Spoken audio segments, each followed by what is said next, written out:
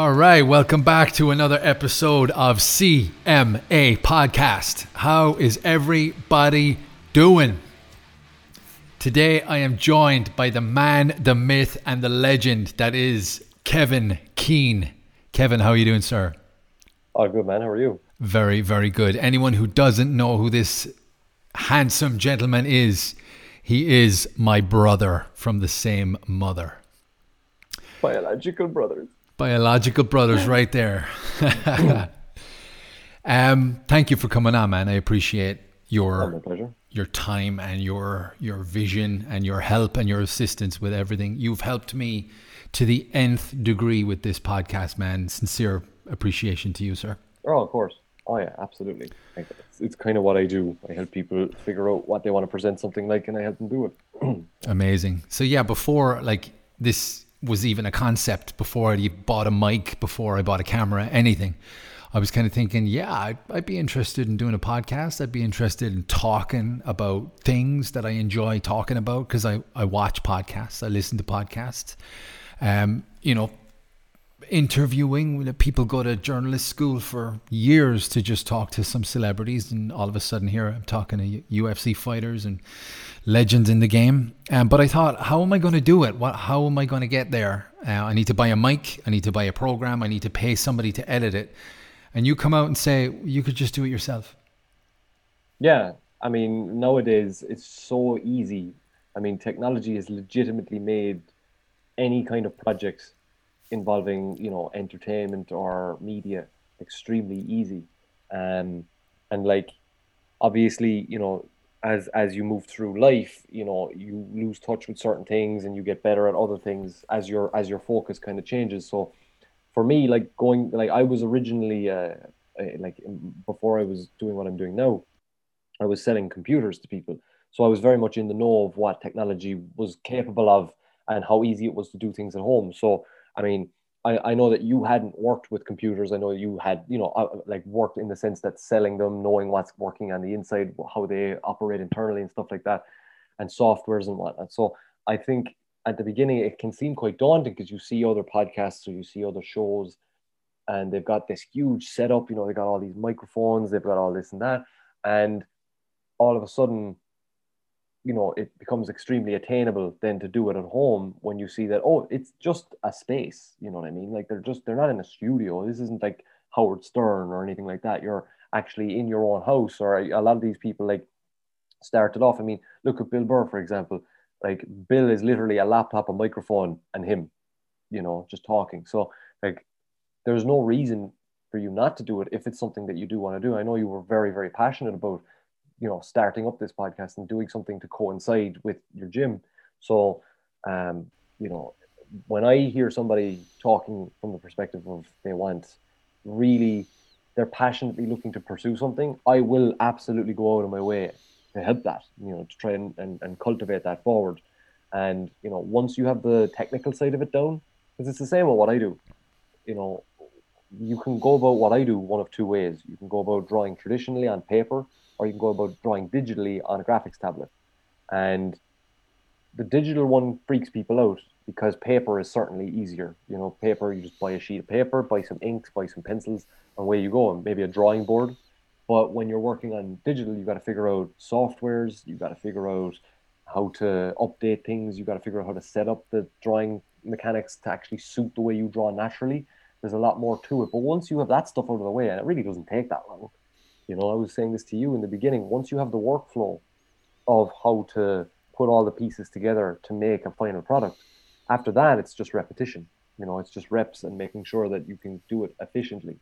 So I'm glad to see that it's gone to where it's gone because, I mean, look, at this time last year, you weren't talking to Chuck Liddell, you weren't talking to Bas Rutten, you weren't talking to Stitch. And now all of a sudden here we are, Yeah, that's the thing. And to touch on that, it's just I thought it would just be me talking into a mic like Bill Burr style, just him and his warped mind and putting that out to the world. And when I started to get guests on the podcast, I really started to enjoy the conversation to the point where I want guests on every episode now. Yeah. But at the beginning, the content is there. The content is always there because of what we're doing. Just the physical aspect of getting a podcast uploaded to whatever platform you're using. That's the part I was intimidated with and intimidated by. And like you said, I'll never forget what you said. Nowadays, it doesn't matter how stupid the question is. There are tutorials on everything on YouTube for whatever you're using. So whether it's a mic, a software program, the video, the audio, just type in whatever you need followed by tutorial on YouTube and it's there. So it's like basically insert word here for dummies. Pretty much. I mean, the way I would describe it to everybody is, look, YouTube and Google are the two most powerful tools in the world right now. You're not going to get a degree. You're not going to get a diploma, Chris. You're not even going to get a master's at anything, but you will get a fundamental understanding of what it is you need to figure out. And my whole approach to learning anything modern nowadays is you learn what you need to function. Everything else is a bonus. So when I was first learning how to draw digitally, I had to figure out practically what it was that I needed. What did I actually need to use to get a finished product that would impress people and then, open up doors for me. So rather than wasting time trying to work out every little thing and try to do tutorials of every little thing, I worked out, just practically speaking, how do I pencil? How do I ink? How do I finalize the image? And I'd already known plenty about working with computers and saving files and whatnot. But when you're working with particular files commercially, like I do, you have to work to specifications that publishers and that other people require. So, practically speaking, I had to figure all that out. Like, blissfully naive to the fact that early in my career, I was, I just get paper and I draw and bang, it's done. But I then realized, wait, no, there's border frames and trim lines and bleeds and cuts that you need to put on your pages so that when they go to a printer, that printer isn't cutting important stuff off. It's not ruining the art. It's not ruining the pages. It's not ruining the work. And once I had all of that stuff figured out, which really only took about a year, realistically, it only took about a year to really nail down exactly how I like to work. And I imagine it's much the same with your process. I imagine, after about 4 or 5 long form podcasts, you had kind of worked out the kinks, and after that it's a case of just smoothing the process out. Yeah, like after the first 2 episodes where it took me anywhere between 2 and 4 hours to edit it and put it together, which I thought I would have had to pay somebody to do it, but I'm thinking, all right, this is going to take me learning a process and putting in the hard work. Those first 2 episodes, I'm like, I don't know if I'm going to be able to do this. But then after the 3rd and 4th episode, I could do a 30-minute podcast and edit it within 20 minutes, and that's literally from watching tutorials on YouTube on how to do it and little cheat ways around things. But then it became a pleasure, not just 4 hours of work. It's like, it becomes like a therapy almost. Exactly. And I talked about this with a guy during the week, Matt Stocks. He doesn't edit his podcasts. He just sends off the files to his network, his on the Gas Digital network in the US. And he's like, no, I don't do any of the editing stuff.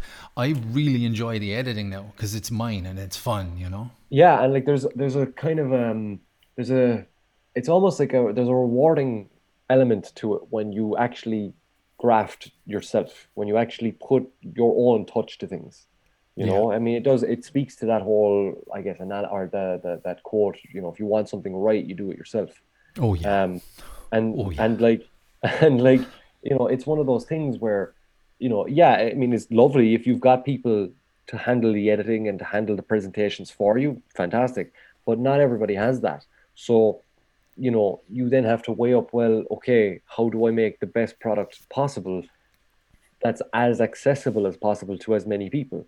But when you actually then get into it and you see the graft itself of editing the videos, editing the audio, putting the features together, the intro, the outro, etc., and you then realize, hey, I did something. Like, I actually did that, and it feels really rewarding, and you actually get a sense of value for it then. Oh yeah, like absolutely. Every individual episode, feels like it holds a worth to you specifically, and then that carries forward in the product itself.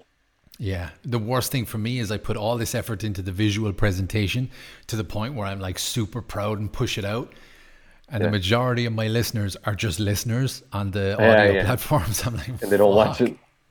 I mean, that's the nature of the beast, isn't it? I mean, I've always, I work from home, so for a guy like me who works from home, a visual podcast is very, very, very useful and entertaining at times because, you know, I do like to, even when I'm locked in when I'm drawing and I'm actually, very, very focused on what I'm doing.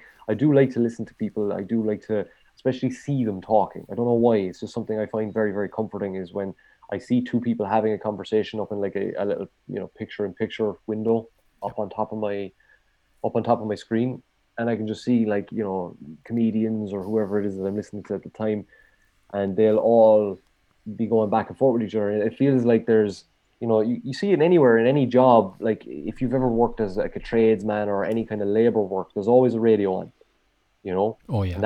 that radio fills the space. It fills the empty space or the empty air that could be adding a little bit more atmosphere, because like that's why you put the radio on, because it doesn't make it kind of softens the awkwardness, because I mean most people don't want to fucking be there, they don't want to do anything like that, they don't want to be out in the rain, they don't want to go to work. So when you put on something that they find engaging and relaxing and enjoying or enjoyable, then yeah, it makes all the difference. But then obviously you've got people who do commute, they maybe have to really hyper focus, they might work in a factory, work with machinery, they can't watch something as they're trying to not lose their hand, like what is it, Woody Harrelson in Kingpin.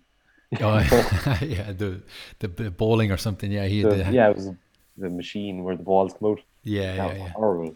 What a movie! That's it. But yeah, and we share many. Well, I guess two main passions that we talk about on the podcast, which is fighting and heavy metal. Yeah, yeah, And I love the fact that I can put it all together, that I can package it up and send it out, but that I have people that I can talk to about the very content that I want to get out there. yeah, And you started me off pretty much with the whole fight thing, yeah. like Um, whether it be okay. UFC, like all the other fight organizations that were overshadowed, and Muay Thai, Yeah. boxing, jiu-jitsu, like Well, it kind of it speaks to like how different we are as people. So, like, I mean, for you, I mean, from my experience of growing up with you and doing all the training and fight stuff and music, especially with you, when you commit to something, you lock in. Like you're hyper focused on that. When I get into something, I attach myself to it, but then I dissect it. And I think fundamentally that's probably what makes us very, very different as people, even though we do have a very similar temperament, we have a very similar way of going about things. Um, when you committed to training, your life became training. And like, I remember that, I remember you going to the gyms and going to the fight classes and everything that you were doing, all your fights, the boxing matches, the cage fights, and, and the jujitsu tournaments and whatnot. I remember it all. And your life was so committed to learning that craft. And for me, I wasn't competitive when I started learning. You were more competitive than I was, because you had played team sports more than I ever did. And so when you locked into the competitive side of things, your life became training, weight cuts, competing, all that kind of stuff. And yeah, then for me, I was actually more interested in the learning aspects of it. So I didn't particularly give a shit about competing in jujitsu or Thai boxing or any of that stuff, or even in cage fighting. But I loved learning the craft of the challenge of it, of actually physically going one on one with somebody and trying to best them, you know, and then trying to figure out more ways of doing it. And so when I was 14, I took up Thai boxing, and I did Thai boxing from 14 to 20, and from 17 to 20, maybe 21, I was doing Brazilian Jiu Jitsu parallel. And then I started to train with you in the city from time to time, and we'd be in the cage. And that's where I kind of learned the ins and outs of how you use a cage to your advantage in certain situations. Like wrestling was new to me at that stage as well. One of your past coaches, Jake Hecht, I remember him yeah, showing me a couple of little wrestling maneuvers that again are alien to Irish people because we don't do wrestling over here. yeah, And I think we'd be great at it because rugby is almost like it's like a second love outside of our national sports. So I think there should be more wrestling trained in Ireland. But um, all that kind of stuff, I looked at I looked at MMA like it was a learning skill, like it was a teaching tool. I love the way Joe Rogan describes it with jiu-jitsu. It's like learning a language. And the more phrases and words that you have, the more you can handle yourself in a conversation, especially a difficult one. But Do you remember the I forget the name of the comedian, but he was on Joe Rogan's podcast, Eric Griffin, and Eric Griffin right, asked him, uh, "Jiu-jitsu in a fight. I mean, does it work?" Uh, and Joe Rogan said, "Well, if you if you and I had a fight and I was only allowed to do jiu-jitsu, I yeah. would kill you." But it's so true. Like I've the amount of people when I first started doing jujitsu, especially when I was in school, they were looking at me like, "What? What are you doing?" I was like, "I do ground fighting," and they're like, "Why would you do that? Like, fights are with your fists." And I'm Yeah, like, "Are they? Are they?" And you know, yeah, and and they would always look at me like, "Well, yeah, if I was like, it's that logic, you're a teenager, so it's like if I hit him once, he's never getting back up." And like believe it or not, man, people are more durable than you think. And like where we come from, I know you don't live in Ireland anymore, but like where we come from, a lot of physical disputes are settled with a headbutt or a punch. You yeah, know what I mean? And that's it. It never really goes any further than that, other than wild haymakers. yeah. And when I explained to a couple of lads in my school, especially like when I was like 6 year, I was about 18, and they didn't know I was doing Thai boxing for like 4 or 5 years. And there was a dude who played hurling. He was a good friend of mine, and we were taking the piss one day out on it was PE, and I didn't play hurling or football, so I didn't give a shit about PE. And I was sat out in the dugouts with two of my buddies. One of the hurling lads came over, and God love him, like you know, we actually were really good buddies, but he was in that kind of super competitive mode where he was like, "If we got into a fight now, right now, what would you do?" And I was like, I wouldn't punch you, like." And he's like, "Well, what would you do?" I was like, "I'd probably kick you." And he was like, "Kicking? Would you stop? Like you'd have to land it first." And I swung a Thai kick at like 30% right into the crook of his knee, and like he made this sound. You know that sound when someone like, have you ever gotten hit unexpectedly? And Yep. everyone reacts the same way. You make like this sound of like a seal that can't get back into water, like oh, you know? And he makes this sound as his knee twists, and he's like Jesus, and he goes straight down. And he looks up at me, he was like, "Yeah, all right, yeah, cool, makes sense, makes perfect sense." And that was when I had my first realization that, I mean, what I've learned is actually super useful, because again, I was only going 30%. And like at 18, I was training with dudes who were like 30, 35, had all previously competed. My coach at the time was like I think he was a former European Thai boxing champion, Dan O'Callaghan. Oh Like yeah, Dan. he was scary good. Like, I mean, he was crazy for a small dude, just terrifying strength and conditioning. And like very unassuming kind of a fella as well. You'd never think that he was a killer. And from that, I kind of recognized that I actually love this. I was never a person who ever engaged in physical altercations. I never ever went out looking for fights or anything like that. But I was always very sure of, I never wanted to be a victim if I could avoid it. If I could avoid it, if I was ever out in the streets somewhere, if I was ever out having fun or having a good time, and somebody wanted to start on me, that I would never like recoil and become somebody who became a statistic of, I got beaten up and there was Yeah. nothing I could do about it, because I go through life hoping for the best at all times. Instead I was very realistic about it. Hey, we're going out having a great time on Saturday night, okay.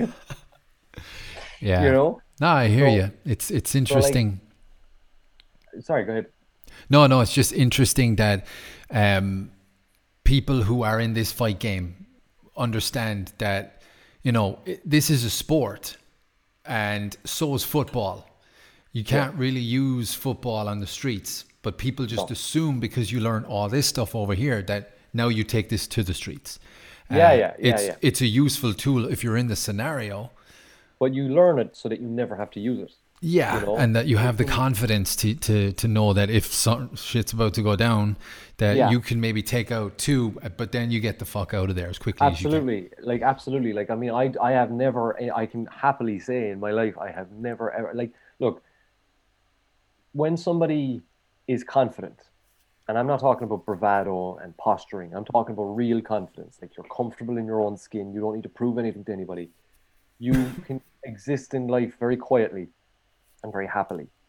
And people who generally have something to prove are very loud, very boisterous, and they'll have no hesitation in telling you exactly what their insecurities really are if you're shrewd enough to spot them. And like, we've all seen it. You're out in the city some night, no matter what city you're in, and there's always the dude who's got his shoulders back, his fists down by his knees, and his chin out. Tap And it's out. like, yeah, yeah, yeah, the old school tap out, ink splatter t-shirt, he might have a red mohawk or some shit. And it's Just like, bleed. yeah, yeah, that guy. You know what I mean? Like, I mean, cliche is the cliche for a reason, right? And Yeah. you see guys like that. I see guys like that all the time. Whenever I was younger, I would see them all the time, and it's like I would never engage with them just primarily because you're acting like an idiot, and I don't engage with idiots. I'm sorry, it's just not something for me. But if one of them was to ever target me, that's fine, no problem. I have absolutely no fear of you whatsoever. And so I kind of noticed that, like, the reason I took up Thai boxing at all in when I was 14 was because, you know, I was it was in an all boys school, and you went to a mixed school, and the one great thing about a mixed school is that girls tend to chill everybody out, right? Dudes tend to not be as competitive with each other when there's girls in the mix, right? There's like a level playing field there, and it's the same with the girls. Having the guys present, there isn't as much competition between them, and it all kind of disperses. Now, there's obviously always going to be little spikes of competitious behavior here and there, but in an all boys school, you're locked in all the time. We were savages, like we were just non-stop at each other. Yeah. And if you were a sporty guy, you were competing with the other sporty guys. If you were a music guy, you were competing with the other music guys. That was just what it was. And I noticed when I was in second year, there was a lot of dudes getting bullied, especially by the sporty guys. Like, I mean, to use the cliche term, the jock, shall we say? Yeah. In Ireland, you could call them the gahead. Yeah. And GAA is a tough sport. I don't care what anyone says.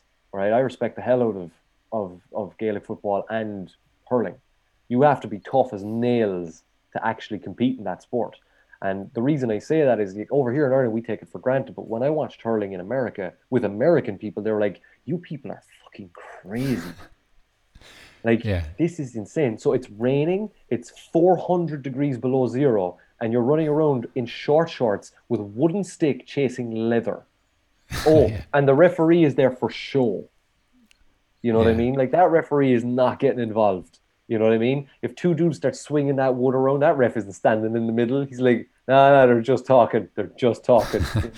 Yeah. Try And like, watching. Try watching a football game, like a soccer game, after a hurling game. oh my God, it's not even close. But Yeah. the thing is over here is that, the GAA mentality is super competitive, but they're not trained. A lot of them, like, I mean, there's a lot of dudes who are really cool and they just play the sport because they love it. But from my experience when I was growing up, a lot of dudes didn't know how to switch it off. They were that competitive all the time. And like, one thing used to really annoy me, there was a thing in my school where, like, where I went, it was a hurling school. Like, they had a really dedicated hurling team. And what they would do if you weren't a hurler was they'd be all the lads would be going around with a hurley and a slitter, just bouncing the ball and doing little tricks and kind of that kind of passive thing you do. Like, you wouldn't call it fidgeting, but they're basically just kind of filling the space of waiting with playing with the ball. Yeah. And what they would do is they'd bring like the hurley right up to your face and start, volleying the ball right in front of your face. And like, by the time I was 18, I was so fucking done with that stuff. I was like, you know, Yeah. and these guys, when I was in second year, you'd see the hurling team, they were very quick to physically impose themselves on anybody who they felt like it. And I just quickly realized, I was like, I don't have any interest in that. But if one of them does, I'm not going to just whimper in the corner. I have too much self respect to allow that. So I went and I started taking Thai boxing classes, and one of the guys who was training in the gym at the time ended up actually becoming a coach there. He ended up doing a lot of the training sessions with us. He now runs a gym in Middleton, Tommy Collins. Like, I love Tommy. He's a great Yeah, coach. Mr. T. Really, Mr. T, yeah. Yeah. And like Tommy's a really, really good dude. And I remember the first thing he ever said to me when I walked into that gym, I walked in this meek metalhead who had no physicality whatsoever, long black hair. And he looks at me, big smile on his face, massive dude, big smile on his face. Like Tommy, for a guy who could kill someone with his bare hands, has the warmest smile you've Yeah. ever encountered. Looks me dead in the eyes and goes, "Did you bring a gum shield?" And I was like, "Sure didn't." And he's like, "Awesome." All right. And I knew what I was in for then. But the thing about me at the time, when I realized, think back on it now as a teenager, was that I was game. You know, I maybe didn't look the sportiest, I maybe didn't look the most athletic, but I was game. I was always up. And the first time I got a proper hit to the side of my head in sparring, you know, most people expect the worst and they think they're going to freeze. I got hit. I was so activated. Like my eyes widened, Yeah, my yeah. back went up. I was like, oh, it's on, you know. When you And taste the iron of your own blood, it's a oh my different God. feeling. Oh my God. And you feel like the tension of the gum shield in your Yeah. mouth, you know, and you bite down on it and you realize like, oh, we're going, you know? Yeah. And that was when I realized, oh, I love this. I love this. I love the challenge of it. I love the discipline of it. I loved everything about what I was learning in Thai boxing. And I realized 2 years down the line, I'm really good at it. You know, I had no interest in actually competing, but I was really good at it. My kicks were solid, my knees were solid, my elbows were solid. And so I went into school then, and even the guys who knew me as not the hurling guy or the football guy, even they could see that there was a confidence in the way I walked around the school where, like myself and one other friend of mine, a very close friend of mine, Jordan, he was a gifted boxer. He was raised in boxing from the age of like 11. His dad and his uncle and his cousins all used to box. And so he was raised with boxing. And still to this day, the dude's got hands. Like he's got some serious power and some serious speed.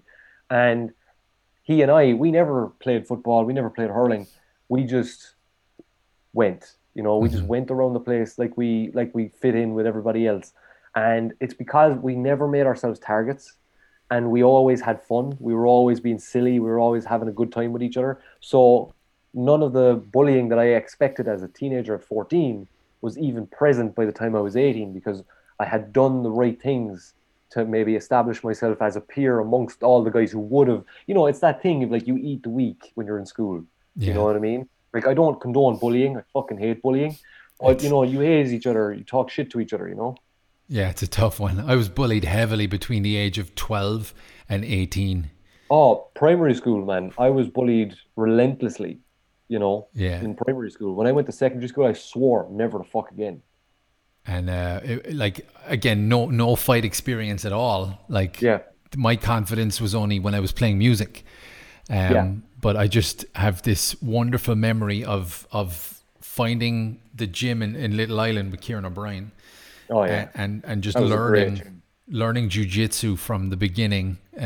You know, you go in on your first night and you're tied up like a shoelace. Well, you got me into jiu-jitsu.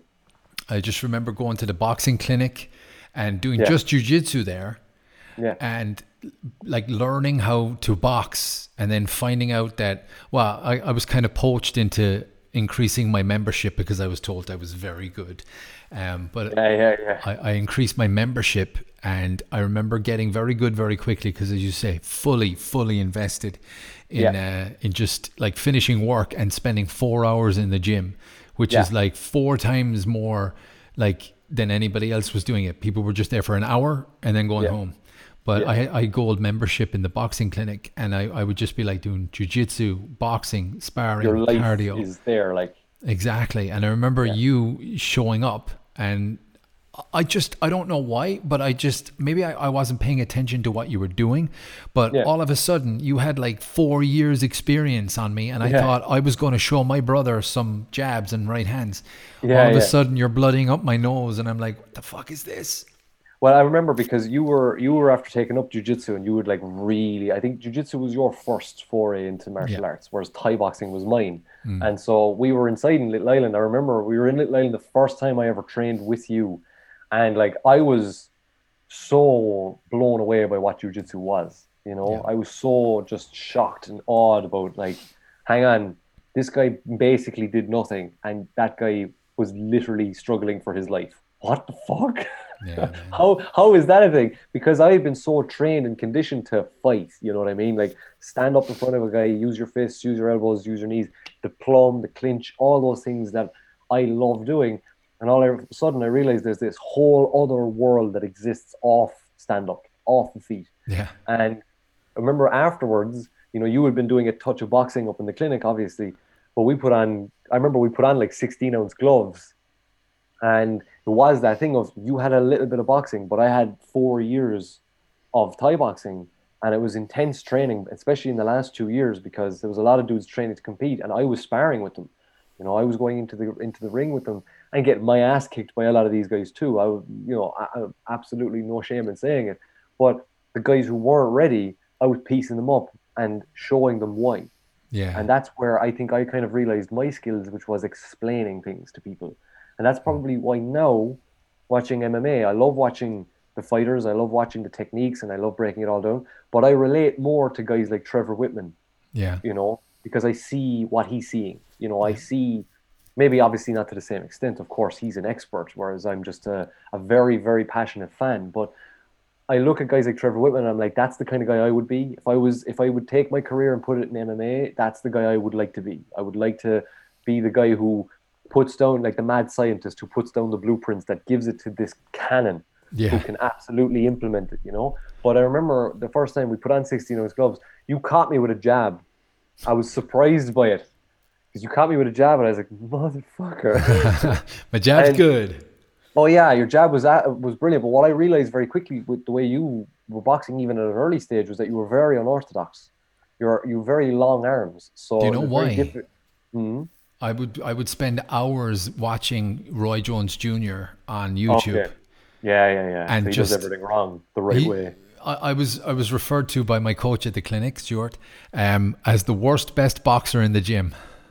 Yeah. That's a good Yeah. compliment to get because at least now you're not predictable. Exactly. So I was Yeah. I found myself watching a lot of Roy Jones Jr. having no head movement and no good footwork, getting Yeah. caught a lot in the nose, but Yeah. just learning from an unorthodox stance, like a Yeah. like a weird monkey pose, Yeah. and jabs coming from like not The hip. straight but like the hip uppercut, Yeah. like I liked all that stuff, and it worked against guys who were just learning how to defend against just a standard jab. Conventional styles, Yeah, absolutely. You'll eat those guys alive because they won't expect it. because there's You know. that little gap in the elbows. You Yes. know, Yeah. They're not covering up correctly they're and all that kind of stuff. it's all But there. it, So I'm like, just go that way. but like I remember the way you used to hold your forward shoulder. And Down. Yeah, I used to think to myself, like, your shoulder was so low. I was like, I'm gonna fucking take your head off. You know what I mean? Because I did it to guys so many times before when we were just, in sparring or anything like that. I remember the first time I trained head kick training in Thai boxing. I have never been more exhilarated in a training session in my life when I learned how to pivot on my front foot to get my leg up high enough to do a perfect like swinging roundhouse. Like you bring in the leg up and then down, like you're yeah, gonna hit this person with a bat almost. yeah, And I remember seeing your shoulder was down low, and I was like, I'm gonna catch you with a switch kick so easy. But then I realized the way you were moving wasn't conventional. The yeah, way you were moving wasn't the conventional means of how a fighter learns how to move. You weren't doing this kind of stuff, and you weren't like fighting low, but you weren't doing like a Philly shell where you bring the shoulder up and cover up. No, no, no. Like yeah, it was just very obscure, and I couldn't hit you. That was the problem. yeah, So I had to get in a bit closer, and I got stung by a jab. But I then realized, okay, so if I keep going this way, he's going to keep piecing me with the jab, and that's when I was able to catch you with a couple of combinations, and that was when we kind of realized, right, this is where brotherly competition comes in. Let's pump the brakes. It's going to turn into an actual fight, but we both put a good one on each other, and I was kind of realized, all right, so you have a very good jab, and clearly your boxing training is good. But to be honest with you, and I have no problem saying this, my hands were never great. Right, my hands were never really great. I was solid, like I could guard up, I could do all that kind of, great, fantastic. Where I was really, really, really strong was a range. I'm a great counter fighter, and I'm a great um, reactor. To whatever I'm given, I'll react in kind very well. Yeah. In terms of instigating, not the best, and that's why I always really envied your jab, because my jab was good, but yours was really strong. But if I ever saw a guy take a step back, I would throw my left kick, and that was always my favorite maneuver, was the tie kick. Always switch Yeah. kick, right, left, didn't matter. But if I ever saw a guy take a step back, I would drill a kick, and I knew I had him then. And Yeah. that's where I could kind of compensate for my lack of skills with the hands. Was that as soon as I hit you in the side or in the leg, and all of a sudden I've got your head thinking about that now, then I could really get comfortable with my hands, and I could start putting some combinations together. And I think that's probably why afterwards, when I'd kind of figured out that I'd hit my plateau with Thai boxing and kickboxing, my hands were only going to get as good as they were. Like, I was a good functional fighter, but I didn't have talent. You know what I Okay. mean? I didn't have that extra special something that makes you, in my opinion, makes you want to pursue it as a career. Yeah. And when you then started showing me jujitsu and I started to train with Kieran and yourself in Little Island, it was like a whole new chest of toys to play with. I was like, Yeah. oh my God. And I really fell in love with jujitsu then. And I kind of realized that this is more my speed. And I had to relearn the types of cardio that you need, because boxing and kickboxing cardio is completely different to or to jujitsu cardio. It's not Yeah. the same thing at all, because you can stand. I mean, in my opinion, back when I was in the height of my training, I could train for 2 hours heavily. I could train for 2 hours heavily and still, like, I'd be out of breath, but I'd be fine. I'd happily do another round. But Yeah. if you do 2 hours of heavy jujitsu and you've been on the bottom for most of it, by the end, you will sleep for 3 days. You know what I mean? Yeah. You will sleep for 3 days. And that's why I've always respected guys who've gone the whole way and become black belts. It's like, you've committed to a different level. It was the first time I ever saw a martial art that made me go, the belt system is so warranted Yeah. in jiu-jitsu. It's so clear, because a white belt to a blue belt, it's light years apart from each other. And if you're a white belt, you encounter a purple belt. Oh my! Like, I remember when we started training in Little Island, Kieran was a purple belt, and he was scary, Yeah. and he was fucking terrifying as a purple belt. And then you told me years later he became a black belt, and it was like, about time. The Yeah. dude was black belt as a purple belt, in my opinion. You know? Yeah, and that whole time was so special for me. The second half of 2009, all the way up until February of 2012, just continuous training, continuous fighting, as you say, weight cuts every goddamn month. Because I think after 7 months of competing, like 7 months from start to finish, 7 months, I did my first jiu-jitsu tournament. Once I started in the boxing clinic after 9 months, I think. So from month 9 and then forward another 6 months, I had my first boxing fight. And then simultaneously learning MMA. It was like such a special time. And when I was running this interview this morning, I was kind of thinking back on that time, like that super pivotal time for me. I was living in Cork City, and that's about 10 miles away from Carrigtwohill. So on weekends where I had nothing planned or I wasn't working or whatever, I would come home and stay at home. Yeah. And if it was a Saturday night and I wasn't going out, fights would be on, and we'd have to, you'd have to find where to watch the fight, and we would sit down at 2:00 in the morning, exhausted. Justin.tv. Justin.tv, the first live streaming videos that we ever had encountered. But it was one of those times where it was so interesting, because UFC was still very much developing. UFC was still so developing. I'm sorry I interrupted you, but I was like, I remember, whoops. Oops. But it was Strike Force. It was Strike Force was the pinnacle then for us, because we knew that those fights were the better fights at that time. Because I remember saying it to you. I remember saying, whoops. I remember saying it to you. No, but I do. I remember saying it to you, because we were watching UFC religiously. And at that point in the UFC, GSP was doing the same shit every fight. Don't get me wrong, I love the guy. I love the guy. But GSP was just doing the same thing. It was John Fitch or Josh Koscheck, half guard for 5 rounds, and I'm going to get a safe win. Now, I'm not saying the guy didn't work hard. He kicked ass the whole way up his career, no doubt about it. But it just became more of the same. And it was right around the time where Anderson Silva was also getting bored of the lack of competition, and he wasn't really trying too hard. I mean, we all remember, I mean, I would certainly hope people who watch this would remember the farce of him and Talis Laitis in Dubai, you know, or was that, no, I wasn't Dubai. That was Damian Maia. Damian Maia. But Talis Laitis and Damian Maia, they were just non-fights. They were mismatches, and it was a disaster. So UFC would just, the main events weren't as entertaining as they used to be, and I was getting bored as shit. I was just like, GSP's fighting again, great. Like, I know what's going to happen here. Like, he's going to win. Anderson Silva is going to win. Whether you like it or not, he is going to win. But then I discovered Strikeforce, and I said it to you. I was like, dude. And we watched it then that night up in your place. I put it on, and I think the night it was Nick Diaz and KJ Noons. No, I actually researched this, and I was about to say it as you interrupted me. Sorry. Okay, correct me then. The first fight that I ever saw back home with you was a Saturday night, and it was Strikeforce, Nick Diaz versus Cyborg.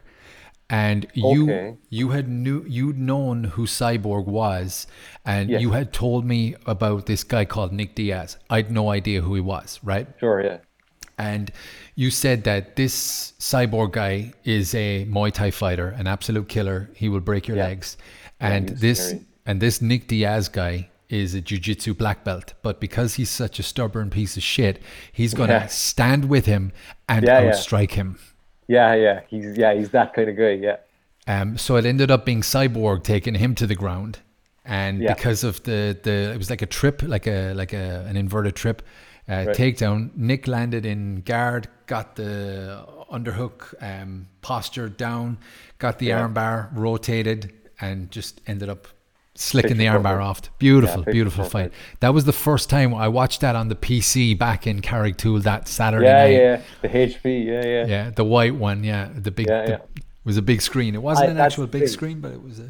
It was it was white aspect. No, I remember that's where my mistake was. That was back at home. I was talking about when we were in your apartment in the city. Yeah. The first Strikeforce that we watched in one place in the city was when Nick Diaz defended the title against KJ Noons, who was super highly rated as a boxer and had won boxing championships before. And he goes in against Nick, and the two of us are like, he's a stubborn, like we had both become fans of Diaz after the Cyborg fight, so we were like, shit, this Diaz guy is no joke. Like, it was just so entertaining to watch a guy just bald face not accept the fact that I'm a ground fighter, but I'm going to beat the shit out of you, you know? Yeah. But when he went in against KJ Noons, watching Nick Diaz in his prime outboxing a pro boxer was just so, and like the amount of commentator, like I remember Frank Shamrock was commentating it, and he was saying, like, I don't understand why Diaz doesn't take him to the ground. Yeah. And it's like, and Frank, this is why Nick beat you. It's because don't try to understand, at that time, don't try to understand the Diaz brothers. Yeah. You can't. They are something else. This is at that time, they were on a different level, for sure. They were just different types. They were actual fighters. Whereas at the time, you know, you were either a brawler or you were an athlete. You know, you either fell in the bracket of Robbie Lawler or Chris Lieben, or you were a GSP or a John Fitch. Yeah. You know, you were a high-level athlete who had competed elsewhere, came to MMA. Or you were a Lieben or a Lawler who was just like, I'm going to bite down on my mouthpiece. I'm going to try and take your head off. Then you had the Diaz brothers who were like formally gifted at jiu-jitsu. Like legitimately flawless ground game. But they were just built of that special stuff, that tough goon energy, you know? Like if they were born in Canada, they would have played hockey and they would have been the enforcers, you know what I mean? They would have been the Mighty Ducks who they brought in when the other guys were getting a bit too rough, you know what I mean? And that's just not present nowadays, you know? It's like you got limited amount of stars, and it takes me back to when UFC started to become good. And when I lived up in town and you guys came up to my apartment, I would purchase the pay-per-view. We would go out the Saturday night. We would finish, get food, back to my apartment. And then the pay-per-view would be 4 times a year. Yeah. You know, beautiful nights. I remember certain pay-per-views, UFC 100. I remember that was a beautiful night. It was devastating when Frank lost. Absolutely gutted. I wanted him to beat Brock so bad. Yeah. But like in that space of between 2010 to 2012, living in town and having the option to watch these sacred pay-per-views, now like the market is completely saturated because there's a pay-per-view 52 weeks a year. Oh, it was a special occasion. And we had that the anticipation. There was no pre-fight press conferences. There was no build-up. There was countdown show would be no fight week. The build-up would be an hour before the pay-per-view, so we'd watch that. Yeah. You know, there was no Twitter. There was no he's afraid to fight me on Twitter. Yeah, there was no rumors, no nonsense, and there was no like UFC embedded, so you didn't get like the fighters' own personal interactions before the lead up. All you saw was walking. You might have got like that glimpse, you know, as they were on the prelims. You might get the glimpse of them shadowboxing in the dressing rooms. Yeah. But like I will never forget as long as I live. It will go to my grave with me. Was the first time Shogun fought Lyoto Machida.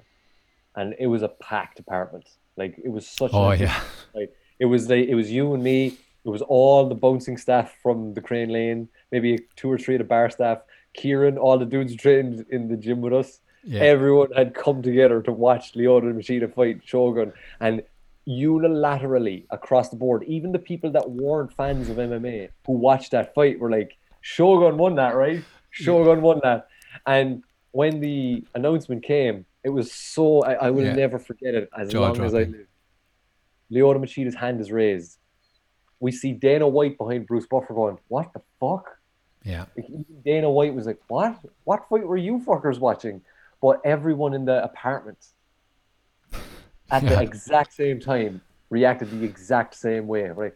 What? Yeah. And I'll never forget you. There was like a pizza box on the coffee table in front of the couch, and you just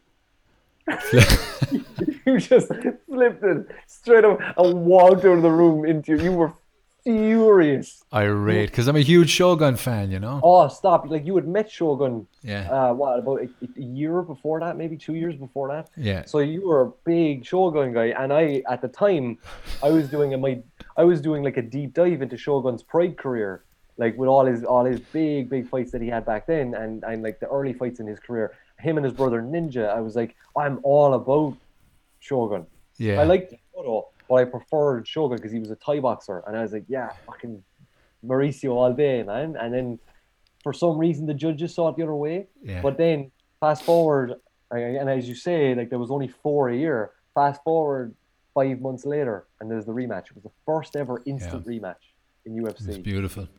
And go back to that last fight where the apartment was full and you were sitting on the couch and you did this. Boo, boo. Oh, yeah. Yeah. Everyone is like 15, 20 people there looking for their phones. But there was a couple of really, really drunk people. So I was doing this impression of a phone vibrating on a wooden table. And everyone is freaking out, like, who's the phone? And I just sat there not moving, just looking side to side, like, are they going to catch on? They were great times. But amazing. I'll never forget, it was the first ever instant rematch, Shogun and Lyoto. And they ran it back, and Shogun knocked out Lyoto in the first round. Yeah, overhand left, or was he southpaw? Overhand right? Steamrolled him. Steamrolled him. And Lyoto's head bounced off the mat. Shogun went down after one more. But I remember watching it on a Sunday morning. I had come back from work. I was working in the train lane, and I came back from work at like 4 a.m. I'd gotten up at like 11 a.m. I was groggy. I was rough. I was just not in the form.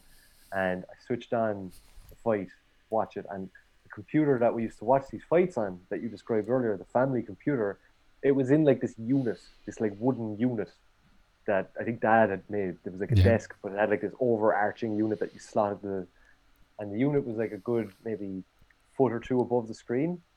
But I remember like we were so invested in UFC back then like so invested that every event really mattered. Yeah. And when I saw Shogun right the wrong and knock Lyoto out, I jumped out of my seat and I Power Rangers ending, put my hand in the air, Yeah. right? Fucking cracked my hand off the roof of the unit, Oh and it was no. solid wood. And I was like, "Did you ever watch the movie Scary Movie 3?" Yeah. Scary Movie 3, when Cindy goes away and she leaves her kid with the doofy idiot, and like the guy that she's interested in, but he's a moron. He's the dude who goes rapping earlier in the show. But Yeah. she comes in to the house and the kid's in bed, but your man is like face down on the table. Your man's face down on the table. And she's like, "Is everything okay?" He's fine. He's like, "Yeah, my head's really sore. I remember we were playing a game." And he looks down, he's got a load of dice, and he's like, "Yahtzee!" And he jumps up and he hits his head. And he goes back down in the exact same spot. That's Done. exactly what it was like. That was exactly what it was like. I was like so happy. Put my hand up, smashed my hand. So I instantly went from unbelievable joy to like Will Ferrell. Like, I immediately regret this decision. But those were special events because they were so few and far between. Oh, Now it's they were- just oversaturated. But I mean, like I don't watch many of them live now. Obviously, prior and post commitments on a Sunday, they don't let me sleep a lot of times here. But you've come to Switzerland. You've been here. You've visited me. And we share another passion other than fighting, and that is our love of music. Yes. And when it comes to our love of music, it's like the memes where it's like there's certain small pieces that interlock, and Venn diagram. yeah, we have that small piece. Oh, it's like a baby fingernail. Yeah. I remember the first time you were here, you came from Megadeth. Yeah. You're not a really big Megadeth fan. I'm not a big Megadeth fan, but I'm a bigger Megadeth fan than a Metallica fan. So I just enjoy antagonizing him. I've made this very clear to so many people, like even friends of mine here in Ireland. Like, I will gladly go out of my way to antagonize a Metallica fan for my own entertainment. Right? Yeah. Well, you've been to Metallica with me though. I have. I've seen Metallica. I listen. I listen. Right? In my opinion, personally speaking, you only have the right to really rip the piss out of something if you know it intimately, right? If you're so familiar with something that you can accurately make fun of something without it being nasty, right? I've been raised with Metallica, right? I'm 7 years younger than you. So when I was 11, you were 19. Yeah. And when you were in the height of loving Metallica, and like, in my opinion, a lot of people would argue with this, but in my opinion, when you were listening to Metallica and when you were like lockstep with what Metallica were releasing, that was the best time for Metallica as far as I'm concerned. Because the early days, I mean, obviously the diehard fans like yourself and your friend Dara, like, Master of Puppets, Justice for All, Ride the Lightning, the glory days. The glory days, right? They'll always be lovingly looked at as the golden era of Metallica, right? But what I remember was Load, Reload, Cunning Stunts, Life Shit Binge and Purge. I remember you having that on repeat. And constantly. I can still to this day lyrically sing along with every Metallica song, right? Yeah. I can't fucking stand the band, and they still every word right here. Yeah. And I, of course, respect Metallica. Of course I do. Of course I do. I think they're and phenomenal. Megadeth, because you came here to see them. I really like Megadeth. I consider I would like looking at it objectively. I would say Megadeth are better musicians. Yeah. Metallica are better songwriters. And like, I mean, you look at like Mike Mangini. The drummer for Dream Theater. Well, he was the drummer for Megadeth. That's right. He used to drum for Megadeth. Right, so Mike Mangini, compare him to Lars Ulrich. I'm sorry, lads, let's not talk about it. You know what I mean? No, Lars has written some very iconic drums. Mike Mangini maintained his consistency more. So that's where I fall. I'm just more, listen, I have no problem saying I'm a fucking snob, right? I'm a snob. When it comes to musicality, I'll always fall on the side of the better musician. But that doesn't mean I disrespect Metallica's ability to write a damn good, damn catchy song. They do. They're excellent at it. Yeah. I'll die on the hill of saying that Saint Anger is their best album. I don't care. Well, that's absolute horse shit. But listen, I'm But not see, this here is what to I'm saying. argue with you. This is what I'm saying, right? Because Okay. I know by simply saying that alone, it'll activate every Metallica fan to say, what? And Yeah. I'm not saying that that's serious, right? That snare drum, it's divine. I No, mean, it's the worst sound in the history of it's music. tragic. It's tragic. Tragic. It's tragic. But they were trying something. They were trying something, They right? were not trying anything. They were Well, listen, surrounded by yes men who said, "That's great, Lars. right? Turn the volume up on that one." In reality, right? In reality, looking at it No, objectively, right? you're Looking at it just trying. objectively. You're taking the piss now, and I'm not going to entertain any fucking Saint What I Anger. will say, the one thing, right, if I can offer an olive branch, right, what I will say is, it is undeniable. It is undeniable. This is a fact. This is probably the only time I'll ever say this. Okay. And I'll say this on your podcast so that you can keep a visual document of this, right, or a video document of this. Saint Anger and Justice for All are the easily the best Metallica albums, right? I don't care what anyone says, right? Sorry, Master of Puppets. I misspoke. Sorry, Master of Puppets Okay. and Justice for All are the best Metallica albums by far, right? Sanitarium, Black End, top class. But the best thing Metallica ever did that will unite all fans across the board, across their, what, 40 years now? Is it 40 years? 40. 40 years? 19. S&M. Oh yeah, for sure. But S&M is but the with Saint Anger, you have to look at what they were going through at that time. When you talk about the snare drum, I call you full of shit. But also, hey, Kirk, you're not allowed to guitar solo this entire album. yeah. No, I agree with that. See, I love songs like Some Kind of Monster is a great song, Yeah, no, for right? real. That riff is phenomenal, and The Unnamed Feeling is just an absolute banger. You know what I mean? Like that's a fucking great song. That said, I defer to the fact that yes, Sanitarium is probably the best power ballad that they've ever written. Yeah, You know, one is iconic, of course. You know what I mean? But like, as soon as people start to say that Nothing Else Matters is the greatest Metallica song ever written, I'm like, it's a great radio song, yeah. but for Fuck sure, that go noise. fuck yourself. For sure, go fuck yourself, right? You also came for Machine Head. That was a fucking great show. You came for 24 hours. You arrived Sorry, by. to backtrack for a second. It was Megadeth that came for the 24 hours. Ah, yeah, that's It right. was Megadeth that came for the 24 hours. But let me be very clear in saying, I am not the biggest Megadeth fan, but what I do love of Megadeth, I fucking love, right? Skin of My Teeth Yeah, or Sweating Bullets, kick the um, chair. like bangers. And like Yeah, to be fair, they put on a fantastic show. Like I thoroughly enjoyed Megadeth that time, and I'm yeah, glad to say I got to see Dave Mustaine live like I did Metallica. So like yeah. I only talk shit. I've said it like my buddy Wayne, especially. He called me up on it recently. He's like, I remember having a conversation with you. You said you actually really liked a lot of Metallica stuff. And I was like, I don't know what you're talking about, man. You're full of shit. He's absolutely right. But I'll never, ever, ever give somebody the consistency. I'll Yeah. always keep people guessing. I remember when I said this to Dara at Metallica before, I was like, after we had seen Mastodon and Avenged Sevenfold and been blown away by them, Dara was super excited for Metallica, and I was like, this is the worst part of the show now. And he lost his shit with me. Yeah. But yeah, Machine Head, Machine Head was pretty cool. oh, That was a good show. they opened with Imperium. Yeah, that was Oh, pretty sweet. That was a heavy night in Zurich. We ended up but in some house on the south side of the lake. well, we were in the woods. We woke up in the wilderness at like Yeah, 4 o'clock in the morning. I was like, my flight's in 4 hours. we had to Where get are we? we had to get we walked the train line because we Yes. didn't know where we were.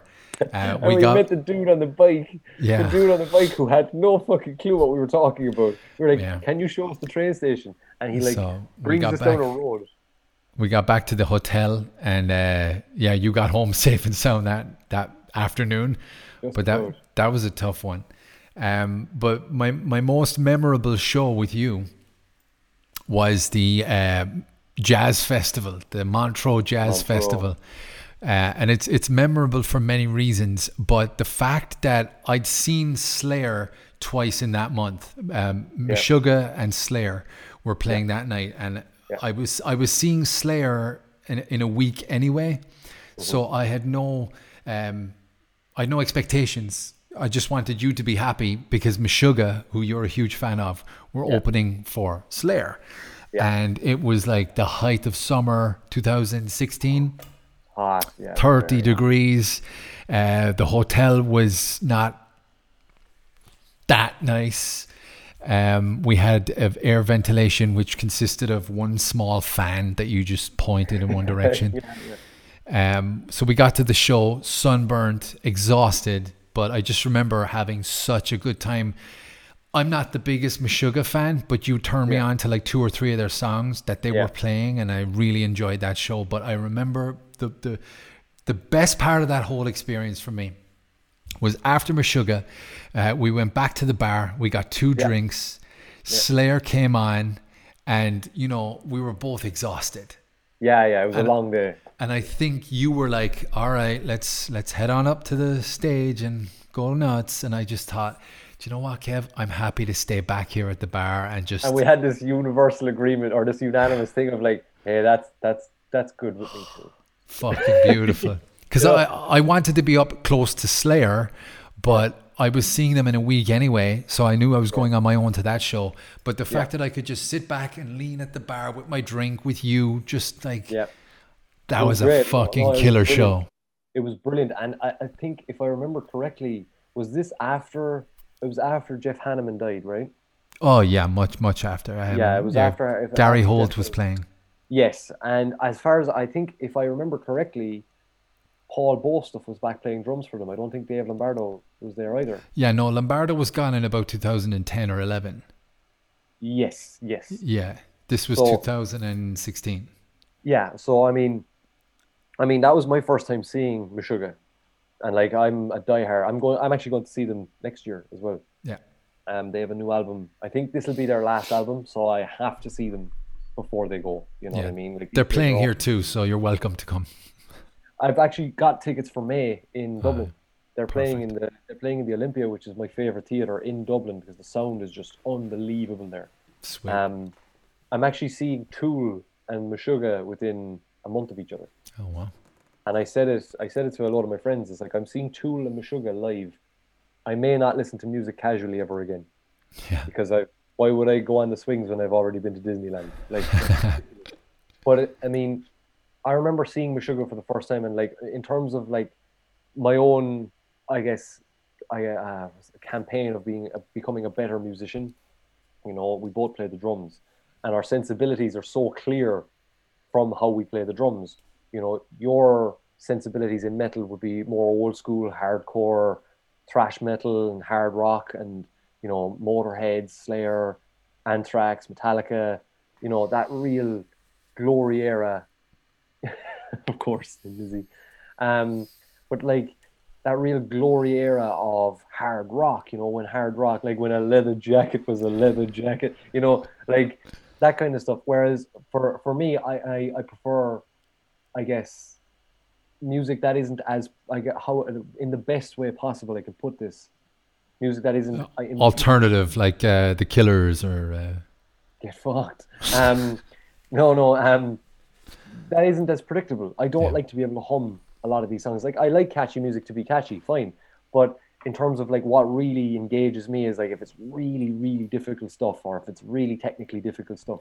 That just I don't know why I love the challenge. It's just a weird thing in me that if I see musicians like for example, what first put me onto real extreme metal was Slayer.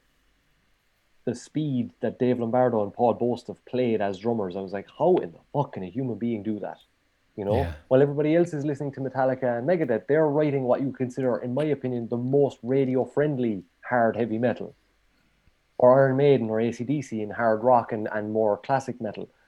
You know, it's very much melodically driven, whereas Slayer were just, we're going to hit you and keep hitting you. And I was like, oh shit, like that is a bit of me. And then I discovered Slipknot, and that was the end of it for me. Like, I'm sorry, if it's not going as hard as Slipknot, then I'm not interested. And like, I still to this day think that the first 2 Slipknot albums are the greatest heavy metal albums ever written. That's just my opinion. But like, I look at those 2 albums and they're exactly what I always wanted out of heavy metal. And to this day, nothing has touched them. Yeah. And with Meshuggah, it's just the level of technicality on display. And it's like these men are alive today. And there are people glorifying musicians who literally have no talent. And there's this guy, Meshuggah don't even do a fucking counting. Like Meshuggah don't even go, all right, lads, next song, 1, 2, 3, 4, and away we go. No, they don't even do that. They just look at each other, right, we're locked in.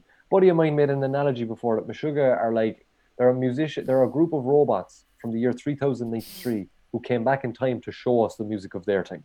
There you go, man. That's perfect. That's perfect sense. That's why when I saw them live, it was so important to me because I'm like, to play that live, Yeah, insane. flawlessly. That was such a good show. I'll never forget that. Oh my god! Amazing. When they played Bleed, Yeah. they played Just Bleed. closing our ears, listening to the drum, Yeah. the bass Kick. kick drum. Oh, flawless. But I remember looking at you because you were still very new to Meshuggah. You'd done your homework, like you were after listening to a couple of their songs. I remember there was one you really liked, "Do Not Look Down." I remember you Yeah. really liked that one. But I remember when Bleed kicked in, and it is this thing. was It's just- like it is like I looked Yeah. over at you because this was again one of your first times really ever hearing the song, and I looked over at you and you looked at me. You were like, "What the fuck?" Insane. And it was that moment where we both realized like it doesn't matter what kind of metal you're into. That's just impressive. You know, Yeah, that's man. just unbelievable. That's it, man. Fucking beautiful. I don't think we need to talk about anything else ever. This has just been beautiful reliving the glory days, man. Yeah. We had some Tell us- very fun times. Tell us what you're doing now with your current living your fucking dream. Well, I mean, I'm coming off the back of the release of Gunslinger Spawn, which was an incredible experience. We probably haven't. I don't even think I've mentioned it. I draw comic books for a living. You're talking about cage fighting and heavy metal. Yeah. I draw comic books. I'm an illustrator for a living, and I draw commercial art for. I'm freelance, so I work for whoever. I'm a pen for hire basically, and having the breakthrough. Like I mean, every commercial artist wants to break into the American industry, the American scene. Comic books are massively popular in America. They always have been, and a lot of the guys I would have idolized and looked up to as a kid and teenager, getting to work alongside those guys or just put my name on the shelf next to theirs. That's the legacy stuff that I get activated by. So I got to work on Gunslinger Spawn issue 1, which was released at the end of October. Just gone. It's the highest selling new comic book series of the last 25 years. So You sound like you're getting emotional. This is beautiful. no, it's just one of those things where you kind of have to quantify it in your own head sometimes, because I've been working so hard as an independent creator for years that, I mean, from the age of 8, I've looked up to Todd McFarlane's work ethic and the standard he set artistically. The quality of Todd's work has always been like, I mean, I'm a child of Image Comics. I was born in 1991. Image Comics was established in 92. And Spawn issue 1 was the first independent comic book to sell over 1 million copies. And discovering Spawn at the age of 12 and kind of recognizing that this is fucking awesome. Like, this is so cool. And obviously being a huge Batman fan, seeing a character like Batman who is, inherently good, whereas you have a character like Spawn who's good with an asterisk. Spawn is good, but he will kill you. Make no mistake about it. And that just always appealed to me as such an interesting character. And seeing Todd McFarlane hit every benchmark, like if there's a Mount Rushmore of comic book artists and comic book creators, like Todd's on it, without a shadow of a doubt. And, the standard that he set artistically has inspired me, and even like his best, I wouldn't call him a student as such, but Greg Capullo, who was his main guy, like when Todd handed over the reins of Spawn, he handed it to Capullo, and like Capullo inspired me from the age of 13 on, like still to this day is inspiring me, You're right. You're gonna laugh at me or some shit. No, it's those serious moments where I'm trying to focus and not fucking laugh, and then you end up laughing at that thought. So Yeah. I'm trying to focus, and it's just like Don't laugh. Don't laugh. And then That's you're okay. laughing. Yeah. That's okay. But you got contacted, and then voila, you're working with those guys now. Yeah, so I mean, I'm still very much freelance in that the sense of like, I when they want me, they call me. You know what I mean? There you go, man. It's that kind of way, and that's fine. I mean, that's what this industry is now. No one, the old days of like the Marvel bullpen where you've artists all working in a circle and drawing each comic book, and DC the same. And this is why I say I'm a child of Image, because Marvel and DC were established way back, like 60, Yeah. 70 years ago. Whereas Back in the day. back in the old, back in '04, we called it a Chaz Walker. Cars But went yeah. out. But your But, your name is on the like oh associated yeah. with those guys now. You've got But this here's series the out. crazy thing. Here's the crazy thing, right? So on the inside cover of Gunslinger Spawn, I had to quantify this, right? What are you laughing at? I'm trying to focus. Well, what are you laughing at? It's not that I'm laughing at anything. I'm trying to focus on not laughing, if that makes sense. It's just Okay, me let being it a go. dick. I'm letting Lock it it go. in. Lock Locking it it in. in. Locking it in. Right? But like I'm looking at the inside cover of Gunslinger issue 1, and the names on it, like I mean, there's Brett Booth. Obviously, Todd McFarlane is the boss. He's the guy he's the guy who gives everybody the ingredients to make the pie. But Yeah. Todd, his name is iconic. He's the Guinness World Record holder for the longest running independent series ever. Like the man is just flawless. Like what was it Bill Burr said? He spent 4 decades in the zone. You know what There I you mean? go, Like man. he's never faltered for a second. And then, myself, and there's another artist, Thomas Nachlik, who's a German artist. I wasn't familiar with Thomas's work, but like I immediately took to it. I looked at it, I was like, yeah, there's a reason this guy is on this book too. And the two other names that I did know that I had history with was Brett Booth and Philip Tan. Now, Brett Booth has been in the industry a very long time.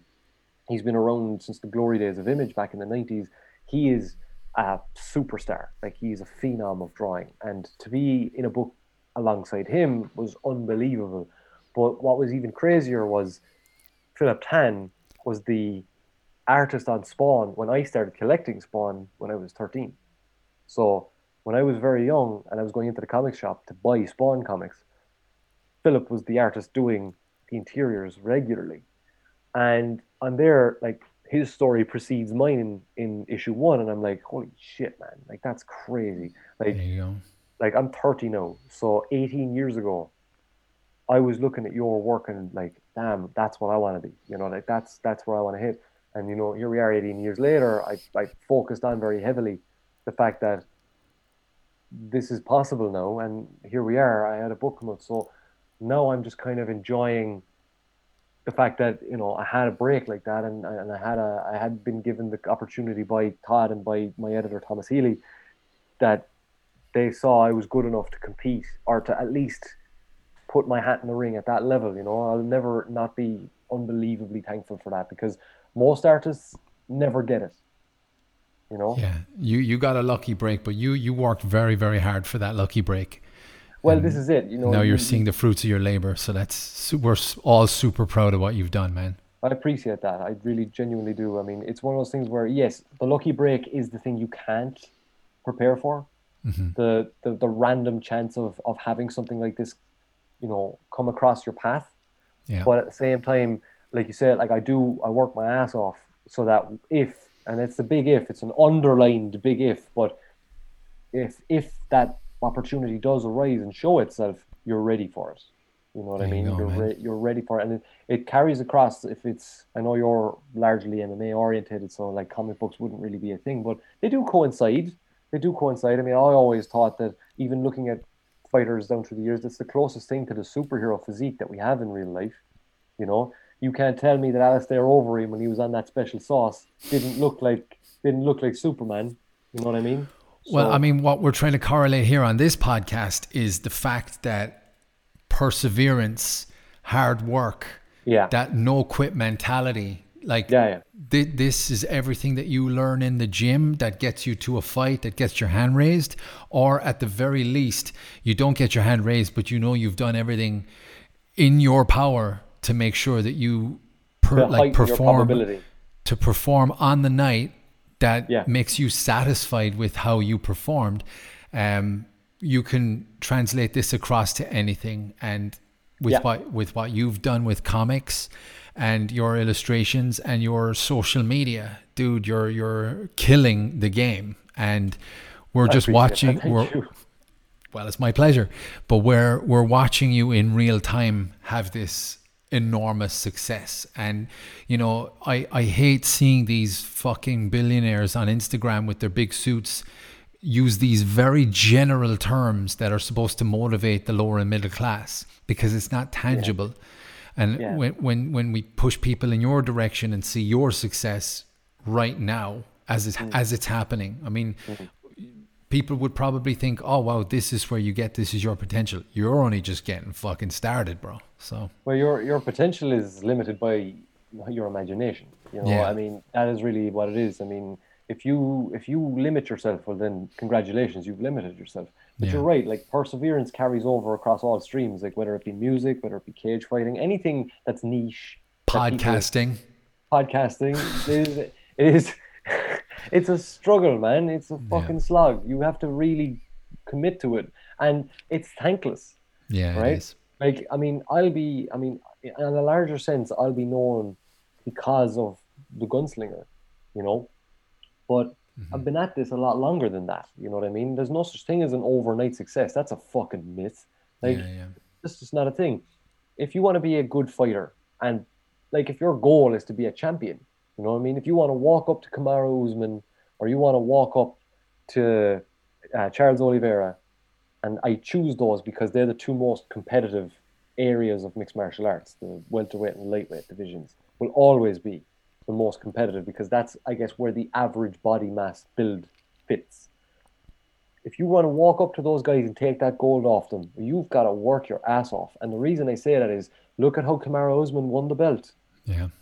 He worked his ass off and outworked Tyron Woodley. He went to decision, and the first thing as the bell rang, Joe Rogan said it. Ladies and gentlemen, we have a brand new champion. There you Because go. Kamaru Usman showed it right there and then. He didn't use his words, he used his actions, and he took that belt from Tyron Woodley. And That's no it. one could argue with it. And so if you're looking to make a life in music, acting, podcasting, comic books, it doesn't matter. If you are hungry, like my logic is, and I have to say, I've martial arts to thank for this. I never realized it at the time, but as I progressed in my life, I realized it after, where I said, had I not had the discipline, like when I was 16, 15, 16, and 17, while all my buddies who I knew in school and played in music bands is the thing. When I played in bands with and I listened to music with and all these guys I was in school with, on weekends, they'd all be, you know, underage drinking, going bushing as we called it. The And good old days. and I wasn't a stick in the mud. I never had a problem with what they were doing, but I preferred fighting. You know, I preferred going to training, getting my ass kicked for 2 hours, and coming out of it realizing what kind of character it was building. While these guys were all getting pissed. No, I wish them all happy lives. I hope they're all succeeding. I really do. But I realize now, as I'm 30, I've realized it's given me the type of discipline to realize, yeah, there are plenty of people who are hungry and want the career that I'm making for myself. There you go, man. There's That's it. plenty of people hungry, but I'm hungrier. That's it in real time, man. Think that's good for today. You got it? Do you have any final words for our listeners who may be fans of me or maybe fans of you? I do, actually. Hit me with it. In a world that wants you to be like Conor McGregor, be Wonder Boy. Oh, how wonderful. Absolutely, man. I couldn't That's what I agree have more. to say. One In of a the world, nicest guys. yeah, in a world that wants you to act and behave and conform to the idea of being like Conor McGregor, be Wonder Boy. Right? Perfect. Outside of all the bluster, outside of all the nonsense, outside of all the things that Conor has done, right? I respect him. I do. I respect his success massively. And I lament his failings. I really do. Because I don't like to see anybody, whatever about my personal opinion, I don't like to see anybody damage themselves, their own reputation, or their families. But Yeah, fuck that guy though, huh? But Stephen Wonderboy Stephen Wonderboy sets a standard that most people overlook, Yeah. right? He will walk over to you and he'll shake your hand and he'll tell you, "You beat me. Good job." Yeah. There you go, When man. When Anthony Pettis knocked him out, he didn't strap off like a child. He walked over to Pettis and said, "Fuck, man, you got me." Right? There you And go. if he beats you, he'll pick you up and he'll say, "Why don't you come train with me?" Yep. Fucking words to live by right there, Kevin Keane. I love it. Man, thank you very much for coming on. Ladies and gentlemen, if you like what you hear or like what you see, do me a favor. Like, share, subscribe, follow, rate, review. I'm trying to master and say that quickly because it's driving me nuts these days. No one's doing it anyway, so just fucking do whatever you want. I don't care. You stick with it. You stick with it. Like I remember, look, man, I got you. my last point, and I'll leave you with this, right? I remember going to Comic-Con and no one buying my book. Right? There you go, man. Success in real time. Look at you now. I remember going to Comic-Con and having my book and doing everything I can to present it and just being overlooked. That's it. Even though I knew it was good quality, it was getting overlooked. So stick with it. That's all. Don't forget to like, share, subscribe, rate, review. Share, tell a friend. Have them tell two friends. And they tell two friends. And they tell two friends. And so on. And so on. All right, guys. Thank you very much for listening, man. Kev, appreciate your time, man. Take care of yourself. Rock and roll. Have a good one, brother.